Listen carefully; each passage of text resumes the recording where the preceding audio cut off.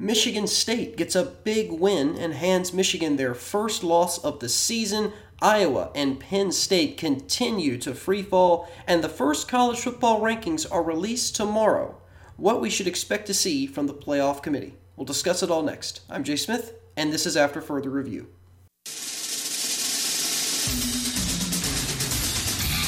And now, after further review, a Clemson student's perspective on sports. And a personal foul on number 99 of the defense after he tackled the quarterback. He's giving them business down there. That's a 15-yard penalty.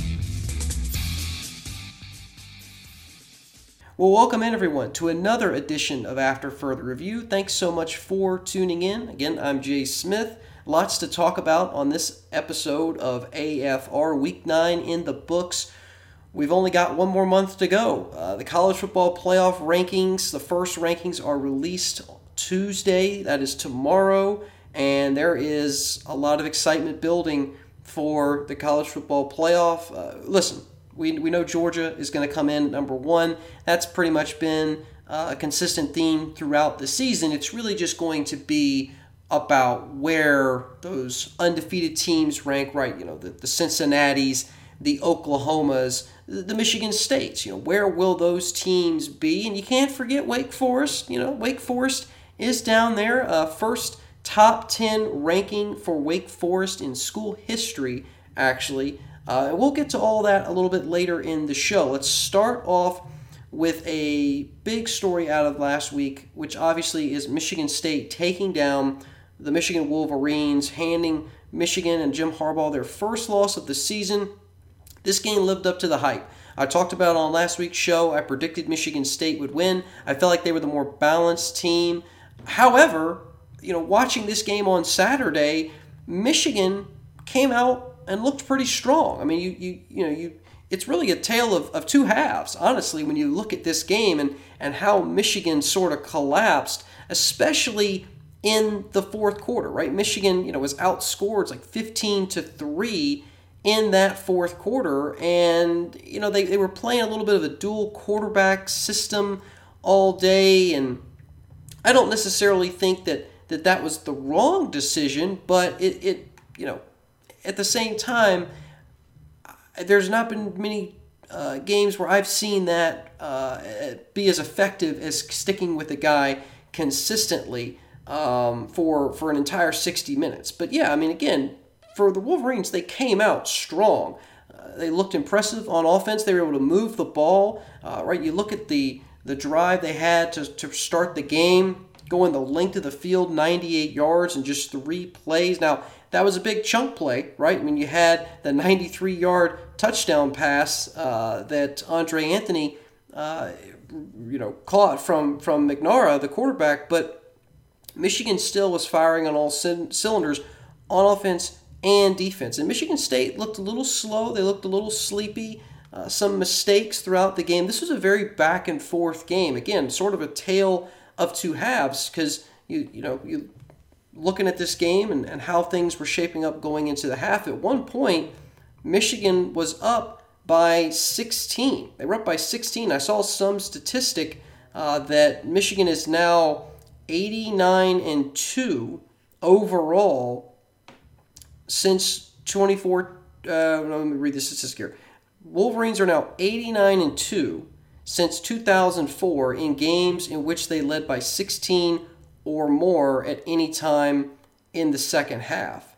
So again, behind the arm of Cade McNamara, they were moving the ball pretty well. Right? He threw for almost 400 yards, 2 touchdowns, and then they decided to make that change where they brought in freshman quarterback J.J. McCarthy late in that fourth quarter with the 3-point lead, and then he fumbles and loses the ball to the Spartans. And obviously, Michigan State scores on the ensuing drive, and even though Michigan was able to get the ball back with less than 2 minutes in the game, that interception ultimately sealed the win for Michigan State.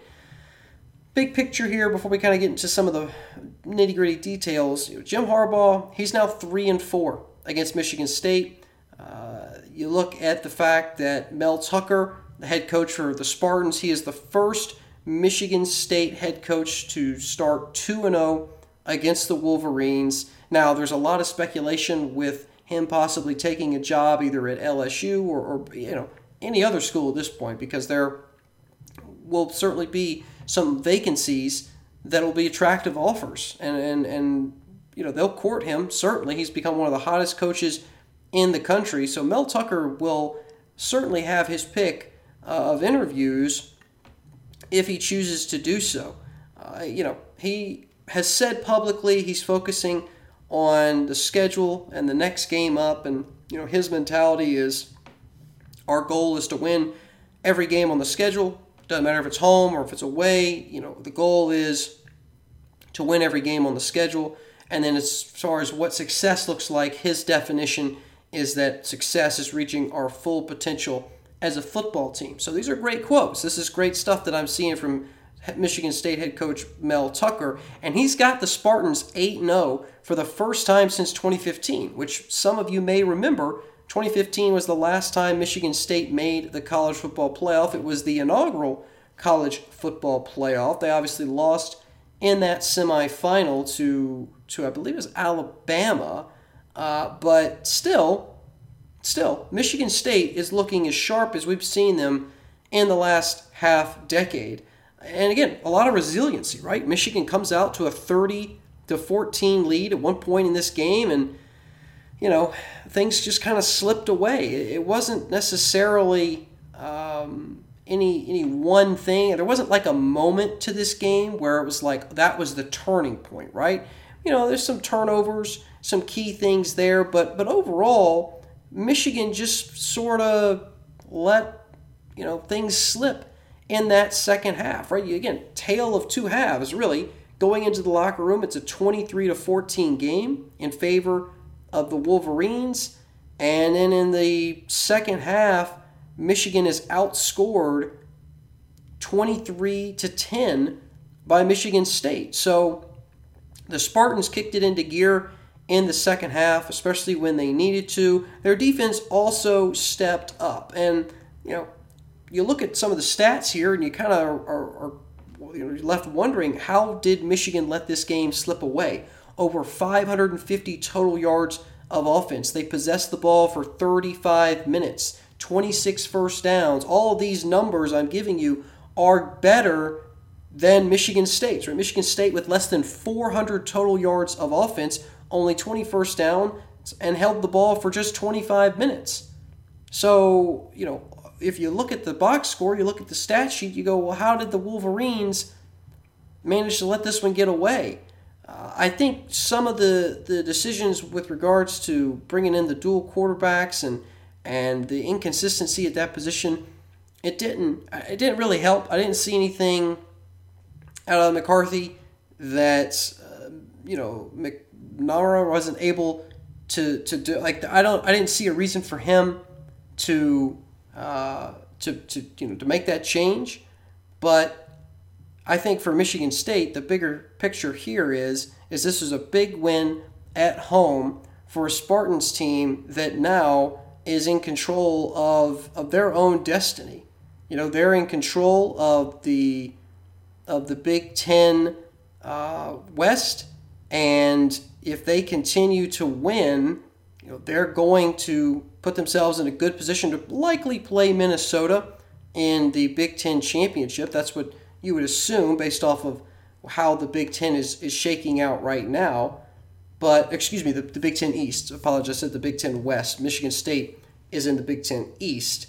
But, Ohio State and Michigan State are the last two undefeated teams in conference play inside of the Big Ten. Obviously, both are in the East. And it sets up a huge matchup between Michigan State and Ohio State later this season, right? Again, that November 20th game at the Horseshoe. We talked about it a little bit on last week's show and what those games towards the end of the season would mean in terms of deciding the Big Ten East. And certainly, you got to think at this point, whoever wins the Big Ten East is more than likely going to take home that Big Ten championship and a college football playoff berth.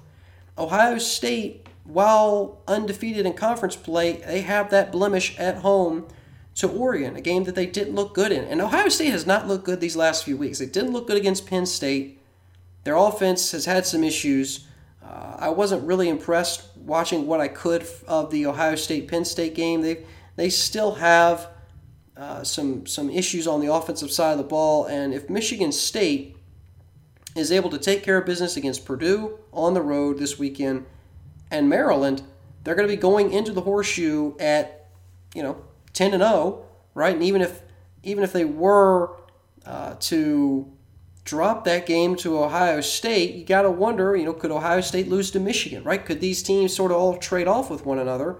So again, big picture here in terms of the Big Ten battle and how things are shaping out. This win for Michigan State obviously will help them later on as the season progresses, right? Because I think we're going to see a scenario where Michigan State, Michigan, Ohio State, they sort of trade losses back and forth. And this win by Michigan State over Michigan while at home, while it was a close game, still will mean something on the resume. And it was really behind the great performance of Kenneth Walker III, right? His 5 touchdowns against Michigan. He had a huge day. Ran for 193 yards, 5 touchdowns.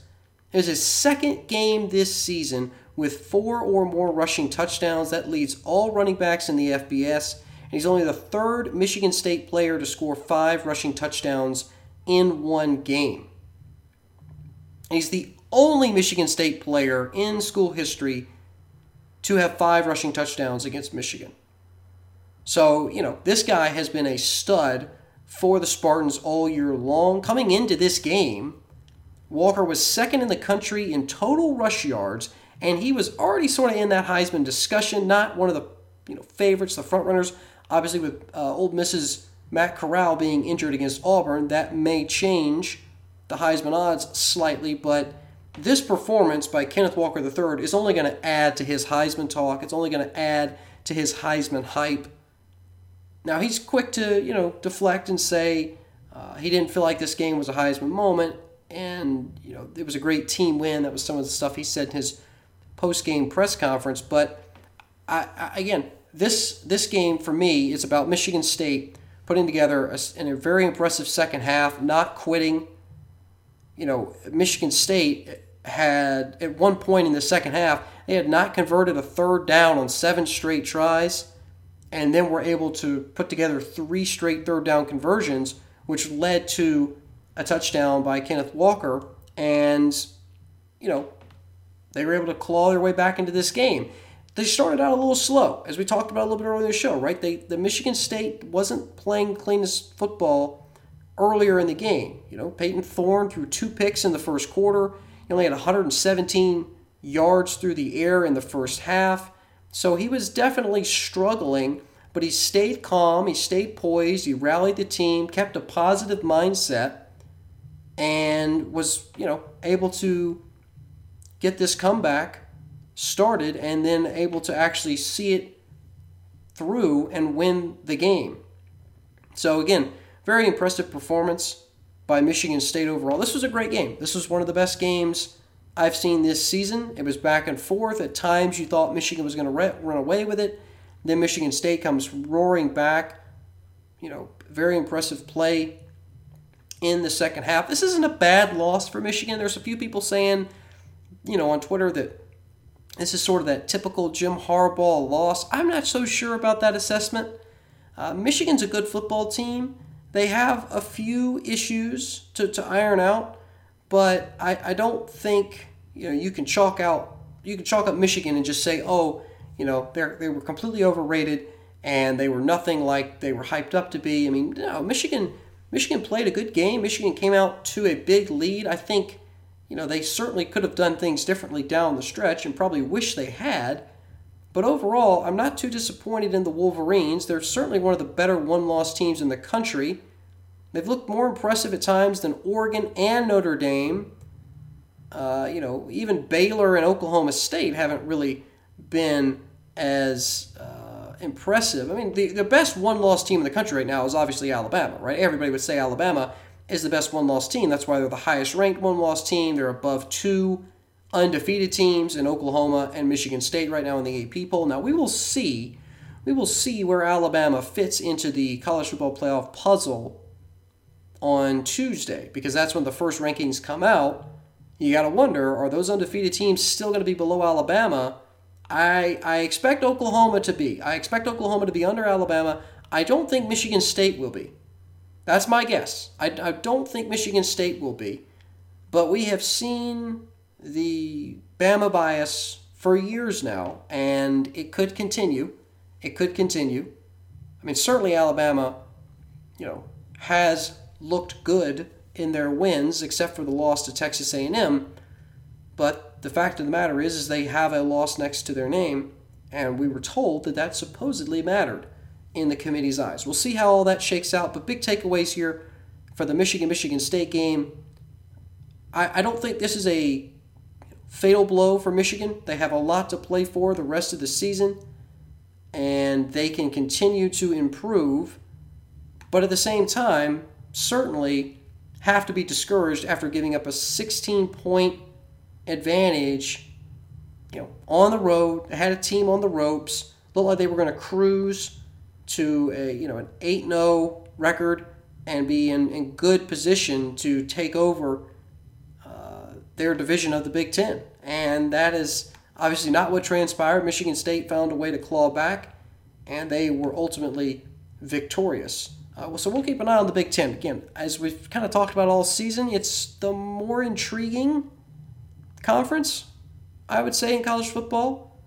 Certainly has some of the better teams. I mean, you look at how things are shaped up right now in the rankings, and there were, so many Big Ten teams in the top 10 last week, the week before, even this week. So it's been a good year for the Big Ten, and I think, other than Iowa and Penn State's kind of free fall, which we will discuss in the second segment, I think there has been mostly positive press for the Big Ten, especially with Michigan State and Michigan. Nobody expected what we've seen out of both of those schools so far. Even Iowa to a certain degree earlier in the season, right? The Ohio State, the Penn State, that was sort of expected, but the Big Ten has had some nice surprises this season, and there's plenty of other conferences like the ACC and the Pac-12 they would love that. They would love to just have one team that would be decent. So, we'll stay on top of the Big Ten and how everything shakes out. But again, the games at the end of the season, right? They always backload their schedule. They put these big games at the end of the year. Michigan, Ohio State. Michigan State's going to play Ohio State. It's going to be an exciting couple of weeks at the end of the regular season inside of the Big Ten. Okay, let's take our first break. We're going to come back and talk about Iowa and Penn State. We're going to keep it in the Big Ten, talking about how the Hawkeyes looked pitiful in their loss to Wisconsin, and Penn State didn't look much better in their loss to Ohio State. They continue their free fall. We'll discuss it next. Welcome back to the show. Again, thanks so much for tuning in to After Further Review, whether you're listening to AFR as a podcast or you're watching on Facebook. Do appreciate it. As always, let's stick it to the Big Ten, right? Still talking about the Big Ten, and we're going from the positive, right? The good teams, the teams that are at the top, the teams that are in college football playoff discussions, to the teams that have dropped out of those discussions with some bad performances recently. Let's start with the Iowa Hawkeyes. The Iowa Hawkeyes, I think, were on a lot of people's radars as a potential playoff team. I had the Iowa Hawkeyes as one of the better teams in the country. They were playing like a playoff team earlier this year. Had some impressive performances against Indiana, on the road at Iowa State, obviously beating Penn State in a fantastic game a couple weeks ago. And then the wheels just have fallen off the Hawkeyes wagon. I mean, 7 points in each of their last 2 games. Almost looks as bad as Clemson's offense, if I'm being honest. I mean, I watched a good bit of the Iowa-Wisconsin game just to see, because, I didn't really pay much attention to Iowa and Purdue because I was thinking, okay, they'll get through this no problem. They've played teams like this all year. They beat Maryland a little bit earlier, 51-14. It should be an issue for the Hawkeyes. And so I didn't have as many insights from that game, but I watched this Iowa-Wisconsin game. And what I really took away from this 27-7 beatdown in Camp Randall is that, Iowa, if they're able to, come out early and get momentum early, especially on offense, then things sort of flow the rest of the game. It's almost like for the Hawkeyes, if they start the game with, a punt or a turnover, and just talk about turnovers, Iowa had three in this game. 3 in this game. And Wisconsin had not, and again, we talked about this almost every week. You can turn the ball over once and usually get away with it. You can turn the ball over twice and you're kind of on the line. Once you turn the ball over 3 times, you are at a significant disadvantage. But again, listen to these numbers. No team with these numbers is going to win a football game. 3 turnovers, 9 first downs, 156 total yards, and 24 minutes of possession. That's terrible. I mean, now, granted, Wisconsin didn't look all that much better. Only 16 first downs, 270 yards of total offense. This was not a pretty football game. But Iowa, before these last couple of weeks, they had been able to exert their will defensively. And that's another thing. Iowa's offense was benefiting from having more opportunities, more possessions, more reps, more time on the field because their defense they were shutting everybody else down. You're not seeing that these past couple of weeks, right? You let up, you allow 27 to Wisconsin, you allow 24 to Purdue. So even though Iowa, this year has been averaging 25 points per game, now the last 2 games they've been allowing just as many. So it puts them in a tough situation. And even when you look at the game against Northwestern next weekend, I'm not so sure I would be confident if you're a Hawkeye fan. Northwestern right now, they have more total yards per game than Iowa. Iowa's offense these last 2 weeks has just been terrible. Just terrible. And Spencer Petras has not played his best, but you can't put all the blame on him individually. Iowa as a team right now, they're in a funk. They have no energy, and any chance or hope they had of salvaging the season, because that's the weird thing, right? Like, okay, you go out and you play all these games this year and you're winning, and then you lose a game unexpectedly to Purdue. You can still salvage the season. You can still win your conference championship. You can still potentially get into the playoff. It's not quite as easy, but it can be done. We've seen it done. There's a blueprint for that. Instead, though, they still came out flat against Wisconsin. It wasn't a pretty game. It wasn't as ugly as Penn State, Illinois from last week, but it was pretty close. It was very, very hard to watch this game between Iowa and Wisconsin. But you got to credit Wisconsin, right? They executed. It wasn't always the prettiest, but they found a way to get it done, and the Badgers held Iowa, from scoring until halfway through the third quarter. So the Hawkeyes played almost 40 minutes of football before they finally punched it in. At that point, it was 20-0. So Wisconsin, knowing that Iowa's offense was having so many issues, all they had to do was bleed clock. And that's exactly what they did. They did score once more, but, and that was early in the fourth quarter. But at that point, the game was over. It was 27-7, and Iowa had shown no life, no ability to move the ball. Again, 156 total yards of offense. It's not going to win you many football games. It's not going to win you many football games at all. Switching to Penn State, the Nittany Lions played better and showed more effort against Ohio State than Iowa did against Wisconsin, but they've still now dropped 3 straight. Now, the first 2 are tough, right? The Iowa game on the road by 3, that was a big matchup at the time. Certainly the biggest Big Ten game of the season. It may not end up being the case because Michigan State and Ohio State could clash a little bit later. Well, they will clash later on the season, but if they're both going into that game without an additional loss, it will be huge, right? You'll have an undefeated Michigan State and a 1-loss Ohio State. But Penn State drops the game at Iowa 23-20. They turn around the week after, sort of a hangover game, sleeping at home against Illinois, the 9 overtime madness that we saw last week. And they lose that 20-18. Clifford doesn't play well. Penn State is flat. And all of a sudden, the Nittany Lions are 5-2, and they're staring down a trip to the Horseshoe against Ohio State, a team that has looked vulnerable this season, but is still a consistent contender inside the Big Ten. Now, Penn State played well in this game. James Franklin is getting a lot of flack for letting his team drop 3 straight. I don't chalk this up on James Franklin's shoulders. A lot of it is on Sean Clifford not playing well against Illinois. They should have beaten the brakes off of Illinois. And they played good football teams. Iowa, at the time at least, and Ohio State are good football teams.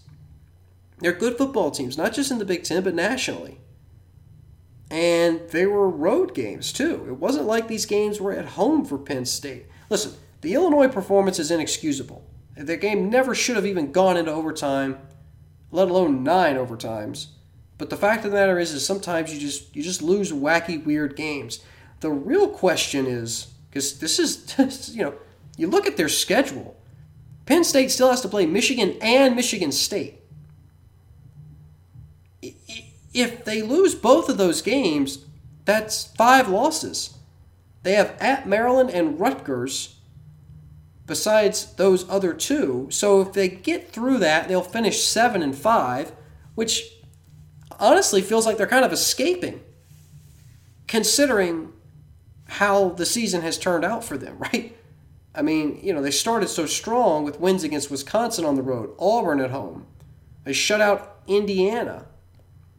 They looked like a solid top 15, maybe top 10 football team, and now, somehow, they're still ranked. They're 22nd right now at 5-3. I'd be surprised if they were ranked inside the top 25 in the college football playoff rankings tomorrow, because, again, right now, they're the only 3-loss team in the AP poll top 25. For Penn State, though, this is really about preventing sort of the extreme drop-off we saw last season where they started 0-5. And that's going to be something that James Franklin needs to quell and fix now, because he's in the mix for a lot of big head coaching positions. He's going to keep denying that he isn't in the running for those jobs at USC and other places until he accepts them and goes, hey guys, I'm leaving. But I think right now, if you're James Franklin, you need to figure out how to win this game at Maryland on November 6th, or people are going to begin to question, okay, if we bring this guy on board, is our team going to drop 3, 4, 5 games before he can get things turned around? I mean, that's not something you want to be known for. It's not something you want to carry with you. And at the same time, the fan base, the boosters, and the administration at Penn State, they're not going to have infinite amount of patience for stuff like this. So James Franklin certainly wants to get things turned around at Maryland this coming weekend. Overall, though, I think Iowa has looked much worse than Penn State. Penn State, had a couple tough games against Ohio State, against Iowa. But the last 2 weeks, Iowa's just looked very, very flat.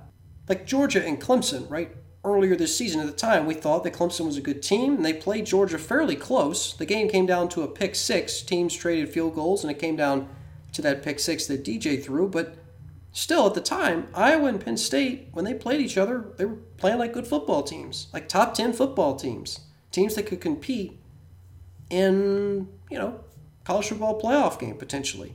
But these last few weeks have been really, really rough. Really, really rough for both teams. I think Iowa,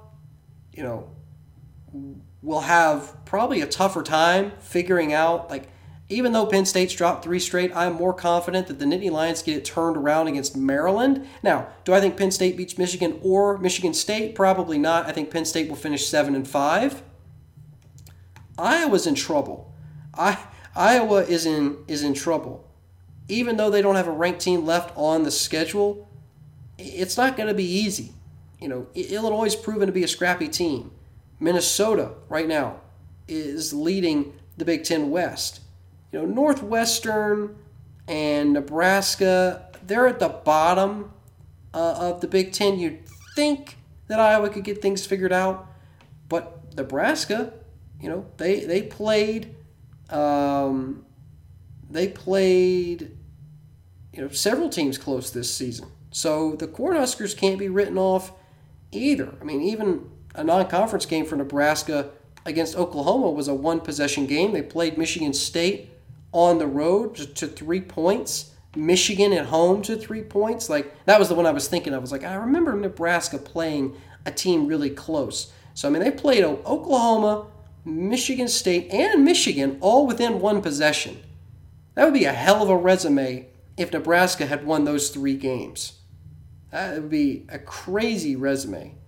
But then they also lost to Illinois and Purdue and Minnesota. So it's Nebraska's all over the place. It's all over the place. Just kind of depends on which Cornhusker team shows up that week. But I think Penn State's problems are going to be easier to fix than Iowa's. Because Penn State, you can point to Sean Clifford and say, he's got to play better, or we've got to put him in a position to succeed. Iowa, the whole offense just looks terrible now. They just look awful. They can't do anything. 9 first downs? 9. You're making Clemson jealous. You're taking some of the heat directed towards Clemson away. Clemson finally scored more than 20 points against an FBS opponent this weekend, or this season, I should say. They did it this weekend against Florida State. Actually, hilariously, they covered the spread for the first time this season with that little scoop and score off the fumbled lateral, if that's what you want to call it, as time expired. They were 9.5-point favorites. They won by 10. So first time Clemson had managed to do that all season long. Still not a very good football team, and I don't think there's anything that I'll see from Clemson the rest of the season that's going to convince me otherwise. This is certainly a developmental year for them, and they're going to have a lot to work on in the offseason if they want to get back to form and actually compete for a conference championship next year. But yeah, big picture here for Iowa. Penn State's not pretty, and it could continue to get worse unless they're able to turn around. Man, college football is wild. These are 2 schools that a month ago we were talking about possibly being playoff locks and looking super strong, and who could they go up against Georgia, right? Because that's really been the measuring stick all year, is can you go up against Georgia? And now it's been hard to watch for both those teams. So we'll see if they get turned around. We'll see how things go. But right now, the Big Ten has come down to 3 teams: Ohio State, Michigan, and Michigan State. But I think Sparty would be my pick right now. I think Ohio State still a little inconsistent on offense, so we'll see how things shape up the rest of the season in the Big Ten. All right, one last break. We're going to come back, talk about what everybody wants to talk about. The first college football playoff rankings. They are going to be released tomorrow. What should we expect from the playoff committee? We'll talk about the unbeaten teams. We'll talk about the one-loss teams and break it all down next. Welcome back to the show. Last segment of this episode of After Further Review. Appreciate you sticking around. It's the best segment of the show. It's the most exciting week, one of the most exciting weeks of the season, right? It's the inaugural college football playoff rankings release. We shouldn't see a lot of controversy with that top spot. You got to think Georgia is going to come in. They're going to be the number 1 team. They've been number 1 all season. I think they're the best team in the country. They're my pick as national champion. I said that back watching Georgia play Clemson in week 1. I was like, this team looks like a national championship caliber football team. We've seen Alabama slip up. We've seen Ohio State slip up. We've seen Notre Dame slip up. Clemson, obviously, they didn't rebound from that loss. No one else has played as consistent as Georgia. No one else has been as dominant as Georgia. Georgia's been the best team in the country. They have just consistently dominated everybody week after week after week, right? The most they've allowed all season is 13 points. I mean, they're outscoring opponents by a ridiculous margin. Florida was lucky to score 7 against the Bulldogs. So Georgia is a lock for that top spot. Can't see anything else there. Where it will get interesting is spots 2, 3, and 4, and where those teams are, or what the order is, right? Because as it stands right now in the AP poll, you got Cincinnati at 2, Alabama's at 3, and then Oklahoma is at 4, Michigan State being the first team out at 5, and they're undefeated. Now there's a slew of one-loss teams below the Spartans. You gotta go all the way down to Wake Forest, which, hey, can we take a moment and congratulate the Demon Deacons? They are 8-0 and inside the top 10 for the first time in school history. First time in school history. Their previous high was number 11 back in 1947. In fact, here's a little AFR fast fact for you. Wake Forest had been the only team in all the Power 5 that had never been ranked in the top 10 in school history before this week. And the Demon Deacons looked extremely impressive on Saturday with that win against Duke. Their offense they're lighting up the scoreboard week after week after week. Now, if they go up against a high-caliber defense, it's going to be a different story. If they played Georgia, it'd be a different story. But the fact of the matter is that Wake Forest has been something the rest of the ACC has not been, and that's consistent. Wake Forest has been consistent all year. Their offense has been clicking, and that's the reason that they are 8-0 and in the top 10 for the first time in school history. I cannot imagine what it's like up there in Winston-Salem, as small a school as that is, having never been ranked in the top 10 in school history in football. The only Power 5 school to have never cracked the top 10. So congrats to Wake Forest on that accomplishment. And, there were some other notable games this week and some upsets. Obviously, Houston took down SMU, undefeated SMU. It's been a few years since the Cougars were in the top 25, 2018 to be exact. In fact, Houston is the 45th different team to be ranked in the top 25 this season. This year has been absolutely crazy, just bonkers. Fresno State took down San Diego State. And they returned to the rankings. So we saw, much lower down into the 20s. We saw some good games this past weekend, some upsets and some things, but going back up to this discussion about the top and what we should see in these inaugural college football playoff rankings, Georgia is number 1, right? The Bulldogs will come in at that number 1 spot. I feel like Cincinnati will be second. I think the Bearcats have been consistent so far this year. Yeah, they played a few games close, right? Tulane this past week was only a 19-point victory, but Oklahoma only beat Tulane by 5. And you might think, well, why does that matter? Well, common opponents will be looked at by the committee. That is something they have said is a big factor in evaluating where to position these teams initially. And common opponents is something that they have brought up repeatedly. I expect that to play a factor. And while Cincinnati didn't dominate Tulane, they played them better than Oklahoma. And Oklahoma, you got to think, is fighting for that second or third spot with Cincinnati. I picked the Bearcats, though, for second. I think, it really doesn't matter who's 2 and who's 3. It just matters who's 4, right? Because guess who's got to play Georgia? 4th.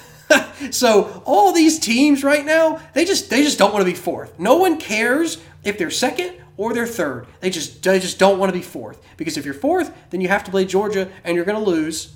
and nobody wants to do that. So, yeah, I mean, I think the only thing I care about in these initial rankings, who is ranked 4th. I believe it's going to be Alabama. I think you're going to see Georgia at 1, Cincinnati at 2, Oklahoma at 3, and I think Alabama is going to be 4. I think that blemish to Texas A&M is going to put them down at 4. Oklahoma, I know, is 9-0. They're undefeated. They haven't looked great. But they found a way week after week to get it done, and they've started to look more impressive. This past couple of weeks against Texas Tech and Kansas, even TCU, like things have been a little bit more consistent from the Sooners, but they've had a lot of one-possession games, right? You can rattle them off right now. Tulane was a one-possession game. Nebraska was a one-possession game. West Virginia was a one-possession game. Kansas State was a one-possession game. Texas was a one-possession game. So the Sooners certainly haven't, done a lot to differentiate themselves and say, hey, we deserve a second ranking, or we deserve, discussion for that top spot. If anything, they've just proven that they found a way to win, which sometimes that's all it takes. If the Sooners can close out their schedule, which is not easy, at Baylor, home against Iowa State, at Oklahoma State, that's 2 top 15 games to finish out the season. If they can get through that and win the Big 12 championship, they're a lock for the playoff. They're in. Absolutely. But as it stands right now, they're on a little bit more of a shaky footing, but we will have ample opportunity to evaluate the Sooners and their playoff potential through November. It's going to be a fantastic month of November if you care about Big Ten football and you want to see what Oklahoma's made of. You're going to have every game, every week to tune in and watch. So I think you'll see Georgia at 1, you'll see Cincy at 2, Oklahoma 3, Alabama 4. That's going to leave Michigan State as the first team out at 5. That's going to put the Spartans on the outside looking in. And I know some people will say, why would Michigan State be below Alabama if they're undefeated? I think part of it is Michigan State's still sort of new to this party, right? They're not Alabama. They have made the college football playoff in 2015, the inaugural year. They got destroyed, but they made it. In fact, I don't think they scored a point. If I remember correctly, Alabama beat Michigan State in that playoff semifinal game 31-0. If I'm remembering that score correctly, I think that's what it ended up being. It was in the Cotton Bowl, and trying to pull up that score. No, it was 38-0. Excuse me. It was 38-0. I remember Michigan State didn't score. But, yeah, the Spartans got absolutely hosed on national television in the college football playoff semifinal against Alabama. So not that has any effect on where these rankings will be on Tuesday, but again, Michigan State has to sort of prove themselves slightly more than Alabama, who obviously the defending national champions, consistent every year, certainly a top 4 caliber football team. Again, the thing about Alabama is once they lose a game, it's like they become galvanized into never losing another one the rest of the season. It's almost like it makes them play better. Some teams makes them play worse. Hello, Penn State. Hello, Iowa. Hello, Clemson. Although Clemson was probably just terrible from the beginning, we just didn't realize it. But Alabama is a different story. They're a different breed, and I think the Tide right now would beat Michigan State if they played on a neutral field. Even though Michigan State has looked impressive, even though Michigan State has come a long way, even though I'm excited to see the Spartans be competitive again, I think they're going to be the first team on the outside looking in. And then you have Ohio State and Oregon.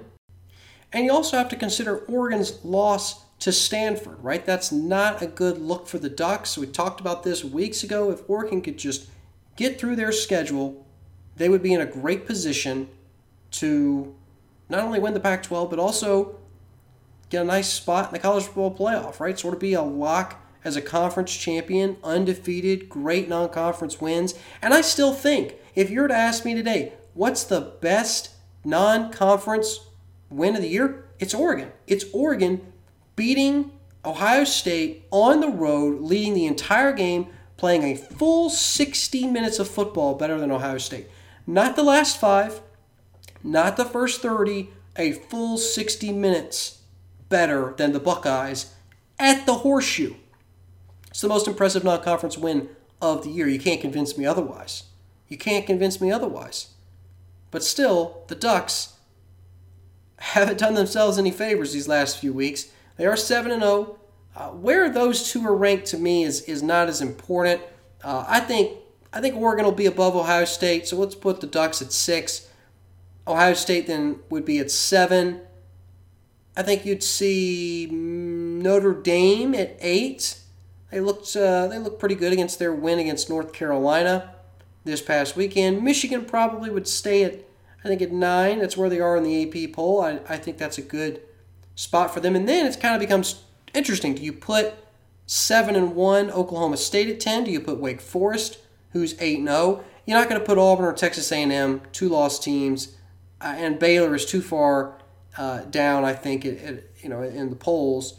So is Wake Forest a top 10 team in the inaugural college football playoff rankings? It's plausible. But I think Oklahoma State will probably get that nod. I think Wake Forest will be just out of the top 10. They'll be sitting at 11. But, yeah, I mean, really, the intrigue here is who is 4? Because 4 will have to play Georgia, and 4 is not the number you want to be. I think there will be teams that will be happier sitting in that first 2 out, right, 5th and 6th, even though they will have some work to do, just knowing that there will be a lot of pressure on that team in 2nd, 3rd, or 4th to pad the resume, do whatever they need to do to win their game so that they can avoid playing the Bulldogs. Right now, the fight is going to be for 2nd and for 3rd. 1 is a lock. I don't see Georgia losing the rest of the year.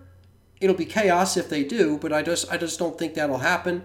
The Bulldogs will enter the playoff undefeated. And as things stand now, if Cincinnati and Oklahoma finish undefeated, I think they'd be higher than any other team in the country. And the other thing is, we're not even really talking about this, Alabama is going to have to play Georgia in the SEC championship game. I think Georgia beats Alabama. So Alabama with 2 losses, they're out of the playoff. Alabama's only way to getting in the playoff, this is what kind of,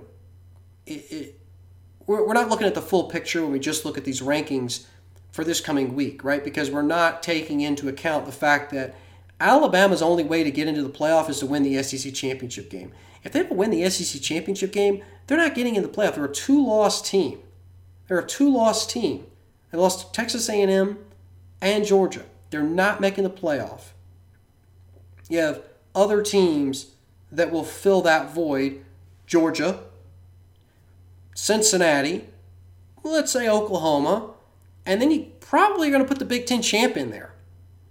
Either an undefeated Michigan State or maybe a 1-loss Michigan State or a 1-loss Ohio State. Now, if things get really crazy and somehow the Big Ten champion has 2 losses, which I don't know if that's mathematically possible, right? Because Michigan State and Ohio State and Michigan are all in the same division. So Michigan State would have to lose twice. Ohio State would have to lose once more but beat Michigan State to hold the tiebreaker. Then they'd have to win the Big Ten championship. It would be a lot. There would be a lot of craziness in the Big Ten for that to transpire. But I think right now your playoff 4 will be your SEC champion, Georgia. Probably the American champion in Cincinnati. The Big 12 champion in Oklahoma. And then the Big Ten champion. Whether that's Michigan State or Ohio State is yet to be determined. But as we talked about a month and a half ago at this point, yes, the ACC and the Pac-12 will be left out of the college football playoff. I mean, Oregon right now is sitting at 7. they certainly have a better chance of making the playoff over the ACC, who has Wake Forest. That's their last hope. Maybe the Demon Deacons will make the playoffs. No, they will not. No, they will not. But there's really no one else for the ACC. I mean, Wake Forest is the only ACC team that's ranked. Pitt and NC State dropped out of the polls.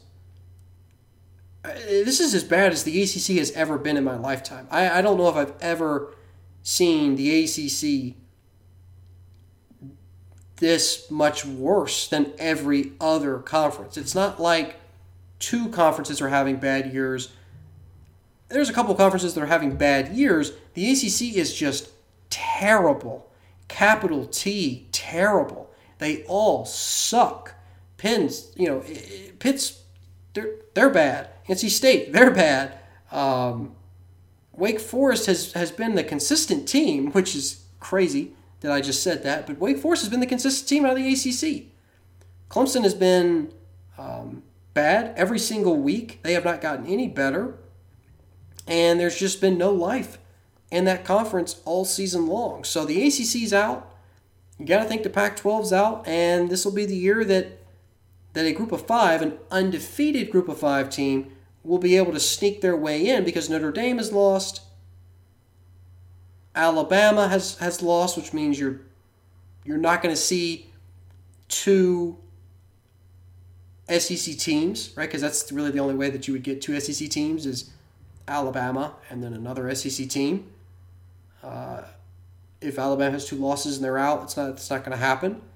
So that's how things will likely shape up, and what I'm expecting to see could be wrong. Could throw all of us a complete curveball, and it might be something totally different. But I'm expecting the top four to be Georgia, Cincinnati, Oklahoma, and Alabama.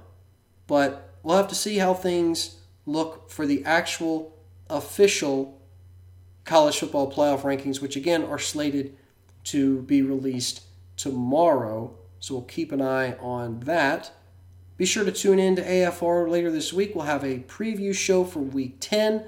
Lots to talk about. This is actually the 150th episode of After Further Review. It's our, sesquicentennial episode. How about that? 150 episodes of AFR. What a ride. But yeah, we're going to have another one coming your way later this week. We'll be previewing Week 10 and have a little bit of reaction to the first release of the college football playoff rankings. So be sure to tune in there if you enjoy listening to AFR as a podcast or watching on Facebook. However you do tune in, it is always appreciated. And yeah, we'll see how things shape up. Again, this is when it gets exciting, right? We're in November. There's only a few weeks left, and the college football playoff rankings are finally about to be released. I am excited. Can't wait. The real intrigue is going to be who is, what that pecking order is, 2, 3, 4, 5, 6. Beyond that, it really doesn't matter. Been a crazy year of college football. We said it earlier in the show, right? Like 45 teams have been ranked in the top 25. And some teams we thought were going to be really good have turned out to be really terrible. So that proves how much I know and most everybody else is, in the same boat. It's just crazy how college football throws you curveballs each and every year. Appreciate you tuning in, though. That's all the time we've got for this episode of After Further Review. Again, be on the lookout for that preview episode of Week 10 later this week. Until then, have a good one. And thanks for tuning in. I'm Jay Smith, and this has been After Further Review.